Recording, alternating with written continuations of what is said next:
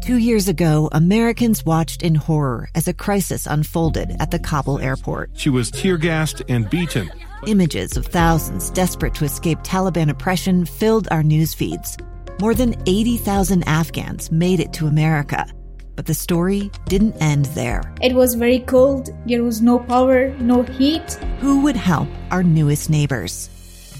I'm Andrea Smartin. In Stranger Becomes Neighbor, you'll hear the stories of some remarkable refugees who left their homes and their dreams behind, only to start over from zero. Their only possession was 3 blankets. And you'll meet Americans who stepped up to help them. You want me to come when you deliver your baby. What can one person do in the face of an international disaster decades in the making? That's Stranger Becomes Neighbor. Find us at kslpodcast.com. Follow us on Apple Podcasts or anywhere else you listen. Inside Sources. Inside Sources. Inside Sources. Where KSL offers Utah deeper insights on the news. Host Boyd Matheson divides rage from reason and elevates the conversation on issues crucial to our community. On KSL News Radio 102.7 FM and 1160 AM. For some time now, cancel culture, safe spaces, trigger spaces have been sweeping through many campuses of higher education. And in many cases, banning certain voices and ideas, firing professors, expelling students. So is it time to rethink our universities, their purpose, and especially their methods? Is it time for something new in higher education? Let's begin. Think you know the news of the day? Think again. Well, there's a lot of interesting things being floated around, including the formation of a new university, University of Austin. During a speech for the Pioneer Institute, Barry Weiss, journalist and one of the founders of University of Austin, said that universities cease to be liberal when they're run by illiberalism.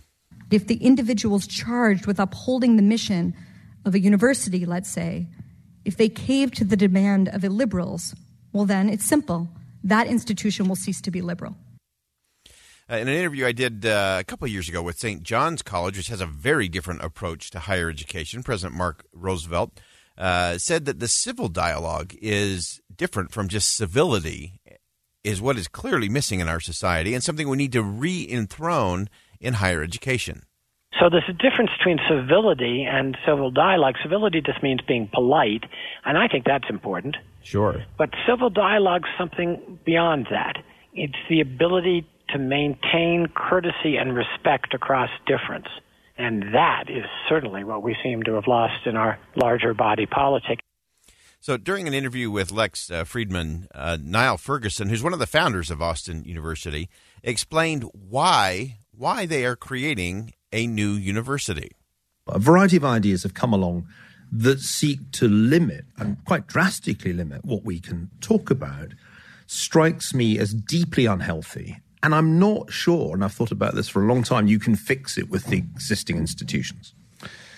I think you need to create a new one. And so after much deliberation, we decided to do it. And I think it's a hugely timely opportunity to do what people used to do in this country, which was to create new institutions. I mean, that used to be the default setting of America.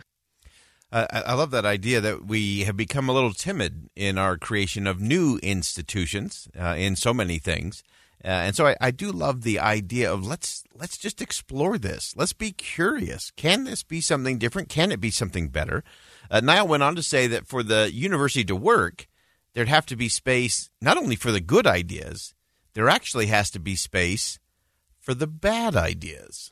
In order for it to work well, there need to be very few constraints. There needs to be a sense that one can take intellectual risk. Remember, people in their late teens and early 20s are adults, but they're inexperienced adults.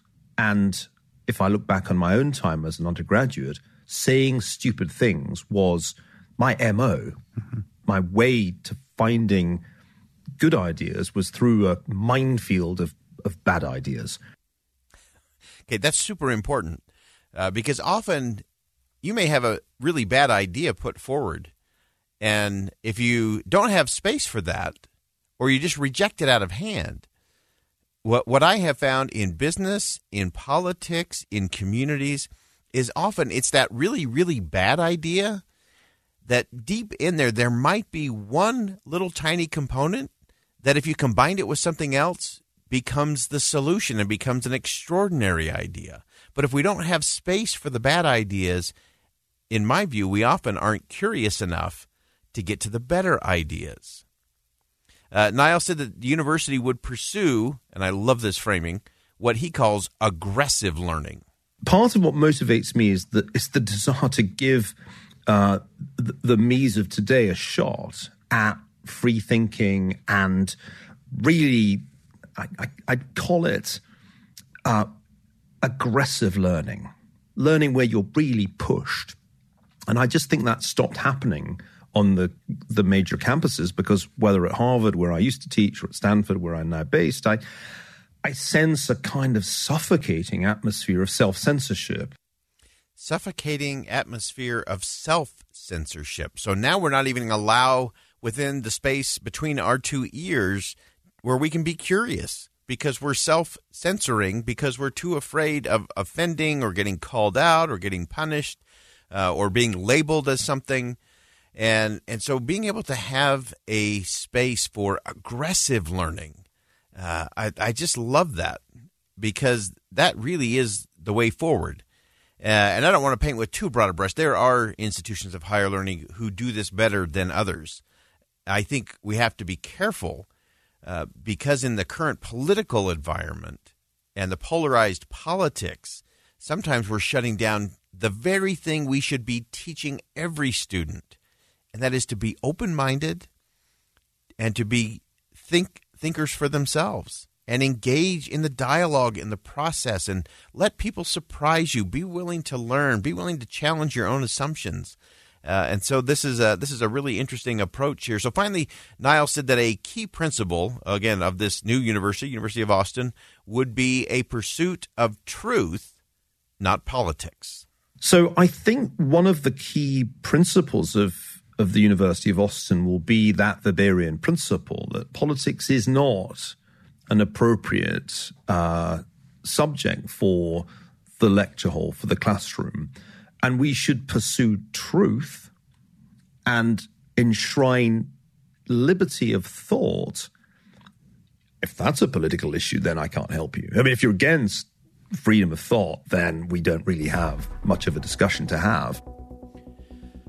In all of our education, K through 12 or higher education, we should pursue truth and enshrine liberty of thought.